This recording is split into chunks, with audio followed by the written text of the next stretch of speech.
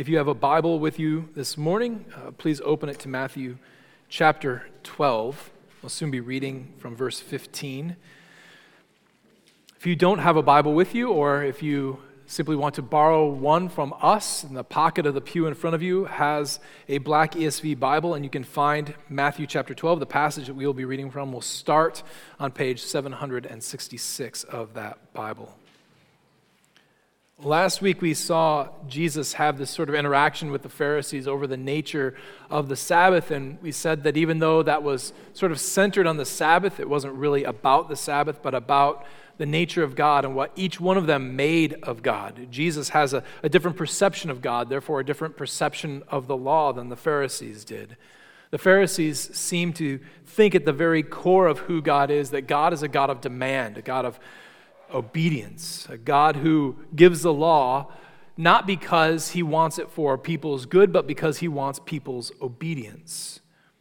We saw that this changes the very nature of how people not only relate to God, but how they relate to one another. It produces a harshness and a coolness towards others. And frankly, it does even to God. It might, in some sense, establish a reverence for God, but hardly could establish a love for him. And Jesus seems to have seen things somewhat differently. God is not a God of demand, but a God of gift and provision. The law is a gift from God for our good. Even as our sin might spoil it and might ruin it, is a gift for our good. And thus, doing good on the Sabbath is always welcome and right. Even though these were kind of the two ways we set out in the Word, there's no doubt that this is not the only way that we can come to God and come to think of God. There are plenty of people who do think of God as just a God of obedience and demand. Many of these have left the faith, or they've never entered the faith in the first place because they see God as just harsh and unyielding. Many who deny the faith fall into this camp. Well, there are plenty others who think of God simply as a giver, but a giver that is less a giver and more of just a butler who is there to simply do what we want him to do and to help support us and to make sure that our will happens not only on earth, but also in heaven. That is not quite the God that Jesus is pointing to either. God is not here simply to support us or to help further our will, but rather God provides that which is his will. He provides that which is good for us. He is not demanding so much as he is providing, but he is not serving so much as he is guiding us. He is neither a God of demand nor a God to be demanded of, but he is a God who gives, he provides, he leads us in the good life, he warns us, he calls us, and he directs us. Last week we had centered before us this very doctrine of God, even as it's cloaked by the commands of the Sabbath. But if that is who God is, then who ought his servants be? And more particular than that, who ought his one particular servant be? The one who is to come to set all things right. What should we make of Jesus?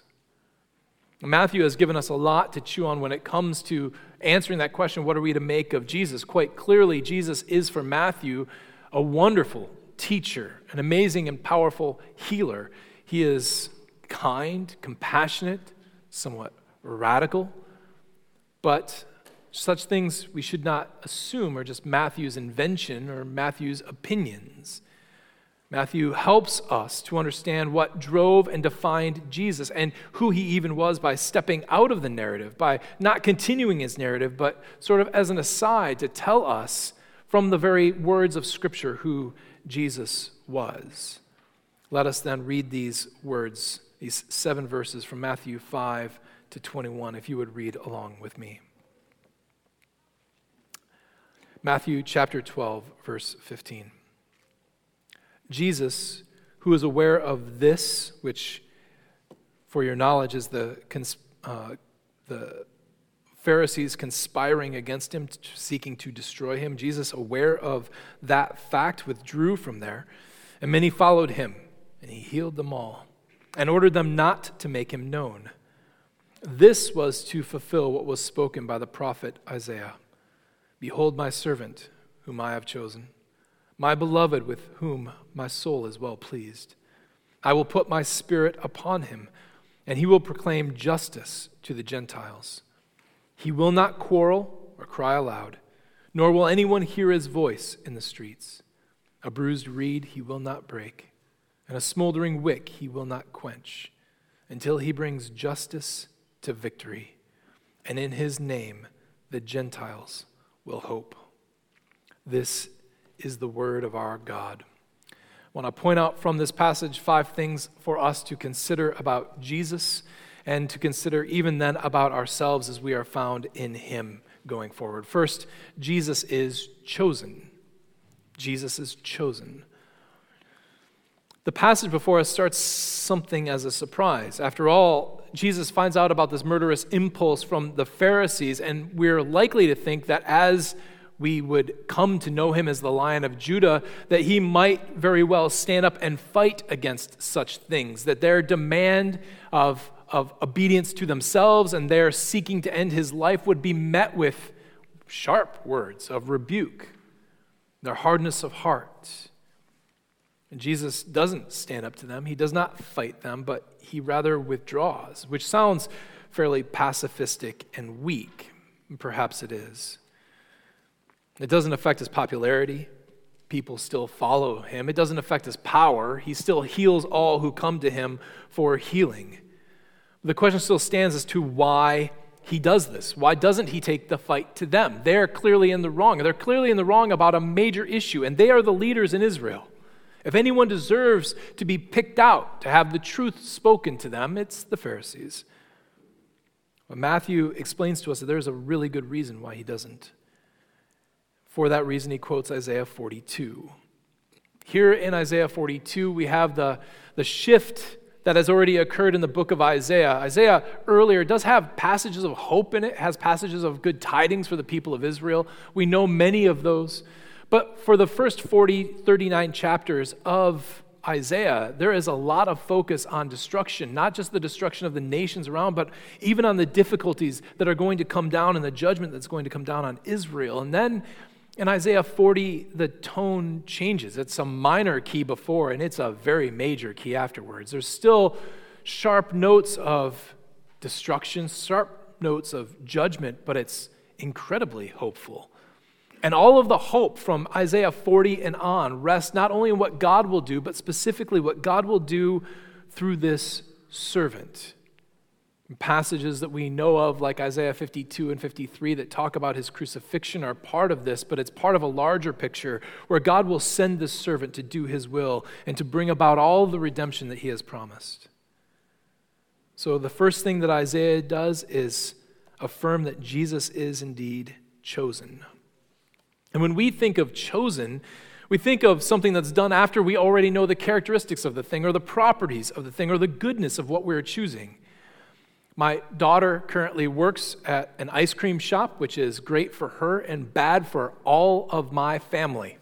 We eat a lot of ice cream nowadays, and if I'm going to go down and I'm going to buy ice cream, if I'm going to choose ice cream, I go and I have in my mind what I want. Do I want vanilla that day? Do I want chocolate? Do I want nuts in it? Do I want swirls in it? What do I want? And then I find a variety that fits those properties, that fits what I want that day. And so when we think of choosing, that's oftentimes what we think of. We think of somebody having something in mind, a kind of characteristic, a kind of property. But God doesn't seem to choose like that. He doesn't choose Jesus that way, even if he says here that he is the one he has chosen.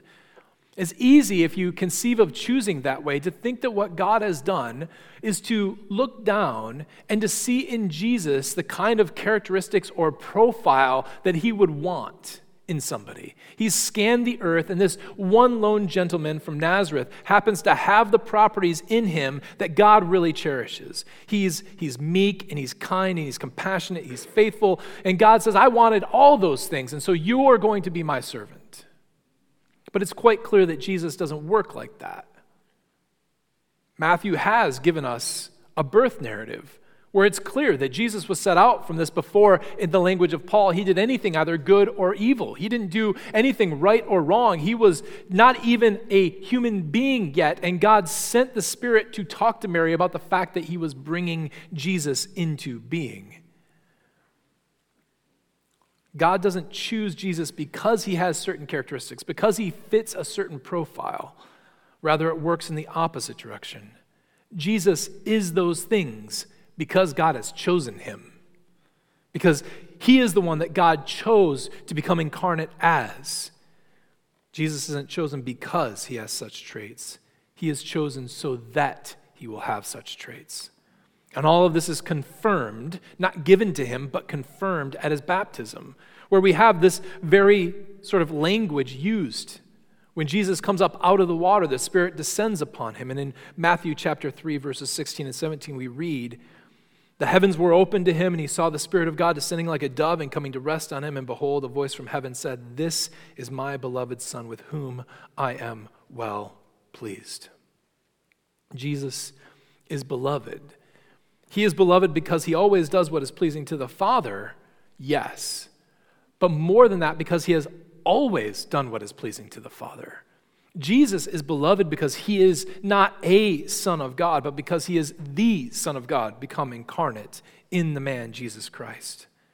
The Father chose Jesus because Jesus is the very embodiment of God himself. His choice of us, then, is similar. He did not choose us because of any properties that he saw in us, because of anything that he saw in you as far as characteristic, because you were faithful or because you were kind or because you were joyful at his word. None of those things are the reason why God chose you. Rather, it always works in reverse. 1 Peter says this, "As obedient children, do not be conformed to the passions of your former ignorance. But as he who called you is holy, you also be holy in all your conduct, since it is written, 'You shall be holy, for I am holy.' And if you call on him as Father, who judges impartially according to each one's deeds, conduct yourselves with fear throughout the time of your exile, knowing that you are ransomed from the futile ways inherited from your forefathers, not with perishable things, such as silver or gold, but with the precious blood of Christ, like that of a lamb without blemish or spot. Your ways before you were futile. You were lost and wandering in them, but God chose you not because you were worthy. He chose you that you might become worthy." Jesus is chosen. Secondly, Jesus is equipped. The second thing we read about him is that his Spirit is put upon Jesus and that he will proclaim justice to the Gentiles. That second part of verse 18 is reminiscent of the book of Judges. When we are introduced into the cycle of the Judges, this is part of reading the book of Judges. You find out that the people are going to sin. They're going to turn away from God. God will bring oppression upon them from the outside peoples, the Philistines, the Amorites, whomever it might be. That oppression will come upon them. And then God will hear their cries and will send them a judge. The first time we read of this is sort of the epitome of the whole thing in Judges 3. This is what Judges 3 says, verses 9 and 10. "But when the people of Israel cried out to the Lord in their oppression, the Lord raised up a deliverer for the people of Israel who saved them, Othniel, the son of Kenaz, Caleb's younger brother. The Spirit of the Lord was upon him, and he judged Israel." So the judge there is not someone who simply stands there and says, "You've done wrong, you've got to pay him $5, you did right, congratulations." That's not exactly what he's looking at. It's the judge who brings justice is the idea. Sometimes that means that he is going to deliberate between his brothers and his sisters. But here, at this moment, it means that he is bringing justice to the people of Israel who have outside oppressors coming upon them, who should not be oppressing the people of God. And so God raises up judges to bring justice for them, to save them, and to deliver them from these outside opponents. Yet as time continued, Israel came to understand that these sort of tribal leaders, they were chosen haphazardly, almost as it seems, from the people of Israel. Eventually, those people would die. There would be no rightful replacement for them. They weren't kings, they were just random judges that God poured his Spirit upon. The Canaanites would eventually come back and oppress Israel more. So the people understood that what they needed was a succession of judges, a succession of people to rule over them, a succession of people to help them with their judgments, a succession of people to help them from foreign invaders. What they needed was a king. And so the same kind of language is then used when they ask for a king in 1 Samuel 8. All the elders of Israel gathered together and came to Samuel at Ramah and said to him, "Behold, you are old, and your sons do not walk in your ways. Now appoint for us a king to judge us like all the nations." And there again, you've got this idea of a king who is going to be given the Spirit of God and will judge over the nations. And so they were given one, Saul. He was equipped to be king. He was given the Spirit of God. He was meant to rule and to judge Israel. He failed, and God put David on the throne. But still, that picture of the king eventually changed, because not only was he to be king over Israel and judge Israel, soon Israel was reminded that this king is going to be king over all of the world. Psalm 2 speaks to this, as does the book of Micah, chapter 4. There, Micah says that many nations will come and say, "Come, let us go up to the mountain of the Lord, to the house of the God of Jacob, that he may teach us his ways, and that we may walk in his paths. For out of Zion shall go forth the law, and the word of the Lord from Jerusalem. He shall judge between many peoples, and shall decide disputes for strong nations far away. And they shall beat their swords into plowshares, and their shears into pruning hooks. And nation shall not lift up sword against nation, neither shall they learn war anymore. But they shall sit every man under his vine and under his fig tree, and no one shall make them afraid, for the mouth of the Lord of hosts has spoken." This is the very role that Jesus then fulfills and that Isaiah also upholds.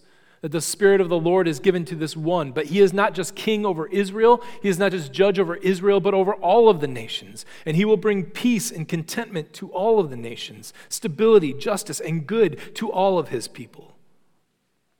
He will judge the Gentiles. The wicked will be punished. The unrighteous will meet the edge of his sword, and his people will be delivered.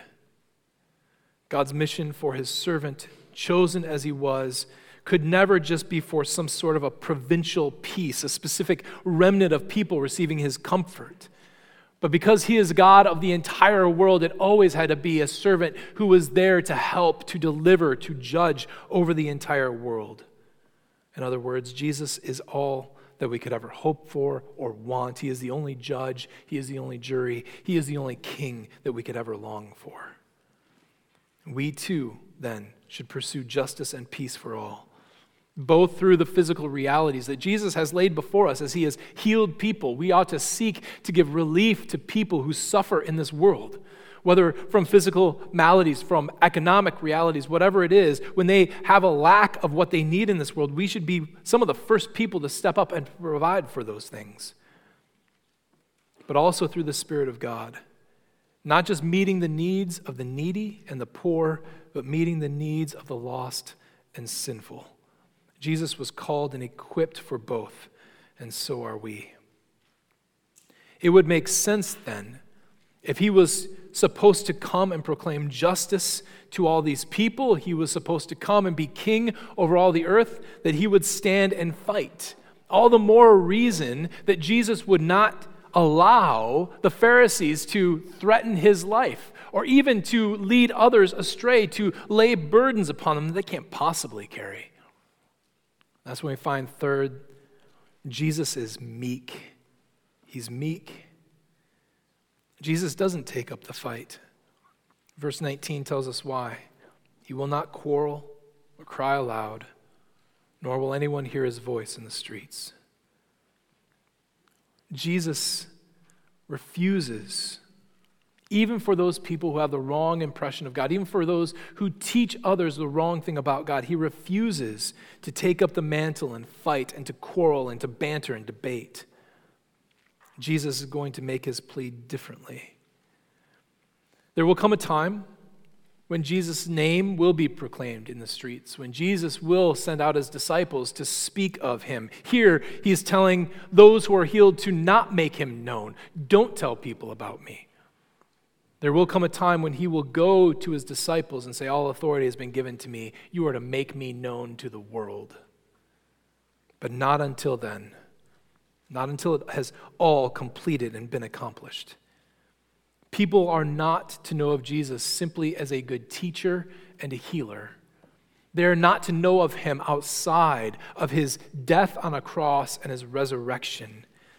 His name is not to be proclaimed until all is fully known and accomplished, so it can be proclaimed rightly and fully.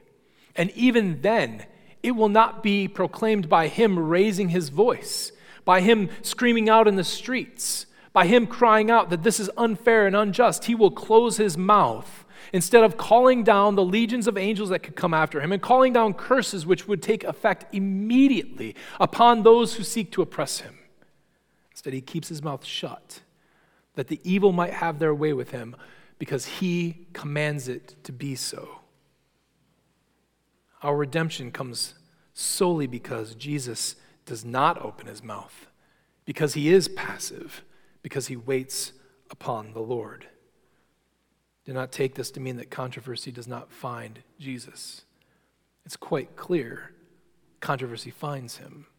Matthew has much more controversial things coming up, and once Jesus enters into Jerusalem, he's going to be hit by it every single day.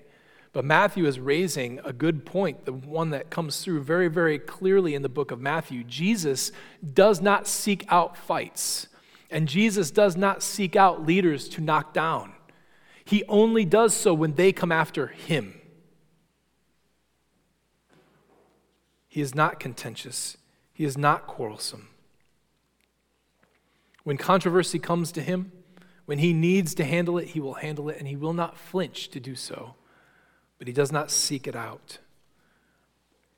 Christians are probably too desirous of controversy, of seeking to make their opinion known on every little thing, of seeking to be experts in everything, which sometimes accords to faithfulness in none. There are enough controversies in this world without you having to go out and find them and seek them. And they'll find you. You don't have to look for them.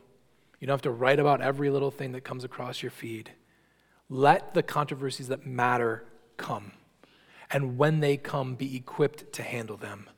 Let us worry about those things that are most important and fight for those things that come to us in our time and place. Jesus was meek, and so ought we be. Fourth, we find here that Jesus is compassionate. He is compassionate. Reeds were used as measuring rods. They were used to give this sort of precise measurement for projects that people were doing, and they were also then used for support, perhaps for walking sticks or whatever. So it doesn't take much imagination. I don't know how this came to be translated bruised. I don't think of it as bruised reed, but bent might be better. If you had a reed and it got bent, it was almost useless for either of those things. You couldn't use it as a walking stick, you couldn't use it for support, and you certainly couldn't use a bent one for measurements because it would throw you off. It is, as it were, trash. The wick that no longer gives light in the middle of the night when it's just emitting smoke does you absolutely no good.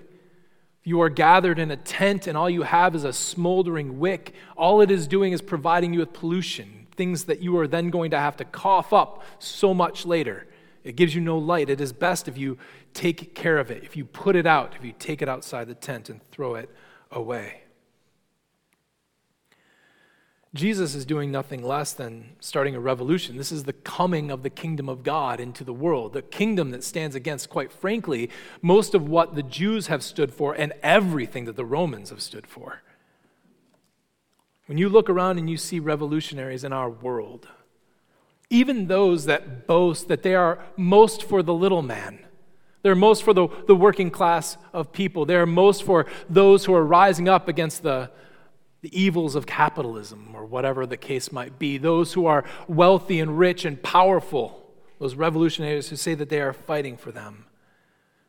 It's hard not to think of Mao's land reform campaigns or Stalin's death camps or what other sort of left-wing leader you might have in mind, either on the left or on the right. It's clear that revolutionaries have very little time for people who are of no use to them.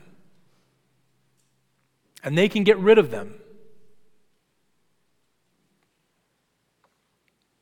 If you are not part of the revolution, if you're not helpful to the revolution, if you're not good for the revolution, well, it's all about the revolution. It's not about the people. The people are tools. Bent reeds are thrown away. Smoldering ricks are exhumed.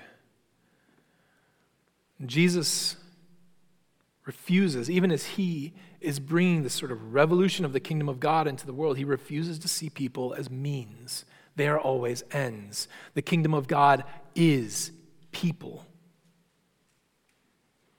He does not heal people to gain fame, but he heals people for their good. He does not toss away sinners because they're no use in a holy kingdom, but he restores them and redeems them. Jesus steadfastly refuses to chuck people out of the kingdom because they're difficult, because they're helpless, because they're broken, because they're bruised and bent. He sees the image of God in them, cherishes them, he has compassion upon them, and he seeks to give them hope. The kingdom is not built, unlike all of the other revolutionaries, the kingdom of God is not built on our power, on our goodness, on our strength, on our might. It is built on his. And therefore, he doesn't need reeds or wicks. He doesn't need healthy people. He doesn't need strong people. But because it's based on his power, he can take in all who come to him. He is both compassionate and powerful. He is compassionate enough not to throw us away because we're broken. But he's powerful enough to heal us to strength. Jesus is compassionate. But lastly, Jesus is also victorious. Interestingly, this end of verse 20 begins with that weird word, until. So it makes it sound like a bruised reed he will not break, but there will come a day when he will. Like, he won't do that until this happens. He will be compassionate and he will be merciful, but that compassion and that mercy will not last forever. It has a hard expiration date because one day his compassion will be needed no longer. His upholding of those who are broken and who are almost out of light will be no more because they will be healed and they will be full and they will be strong because justice will come to victory. The judgment of God will one day be completed and finished. Justice will, in the words of the prophets, roll down like water. All that is good and right and true will happen. Right will win out, and justice will be no longer named on this earth. The massive weight of the presence of the king and the judge, the chosen one of God, will be like that asteroid that scientists say fell upon the earth and destroyed all the dinosaurs back in the day. You've seen recreations of that huge, massive city-wide asteroid that hits the ground and spews heat and fire all over the globe, eventually killing off all of those big lizard bird things. I wish scientists would stop coloring those things. They have no idea what color they are. It's ridiculous. Never mind. One day, the weight of the return of our Lord will do away with the wicked, with the wretched, with the oppressors. All will be as those dinosaurs were. Nothing more than a memory, fossilized in our heads, only to exist as some sort of faint, long ago recollection of the way things used to be. Justice will be seen and felt. when Jesus, the bringer of that justice, who has already completed it and will one day bring it to its finality, comes. That is nothing less than our hope. It's the hope of every man, woman, and child. It is the hope of all, Jew and Gentile, the hope of the nations. He has brought justice to complete and total victory in the cross, and he will one day bring it to bear on all people. So hope in him. Hope that your sin might be forgiven. Hope that a beautiful future beyond this abject mess of a world. Hope in Jesus that the wicked will receive what is due to them. Hope in him that suffering and oppression will be made right. Hope in him to make all that has produced sadness and sorrow and grief and pain might not just be brought to an end, but might be shown themselves as sources of joy and goodness for us. Hope in the one that took on death and sin and pain on the cross and showed himself victorious over the grave. There is no one like Jesus.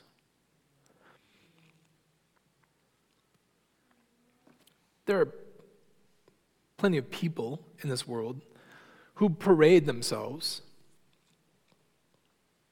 like messiahs, who proclaim themselves, their ideas, their thoughts, their very way of life, their presence, their path, their procedures, as sort of a balm for the problems of this world. They tell you that they're able to give you the life that you've never had but have always dreamed of.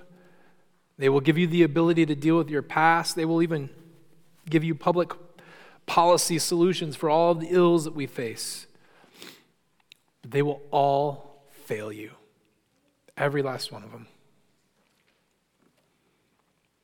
There is only one Jesus. You need no other, and you can have no other. Press into him, love him, fear him, trust him. For in him, all sadness and sorrow will one day find their end. And at his right hand are pleasures forevermore. Let us pray.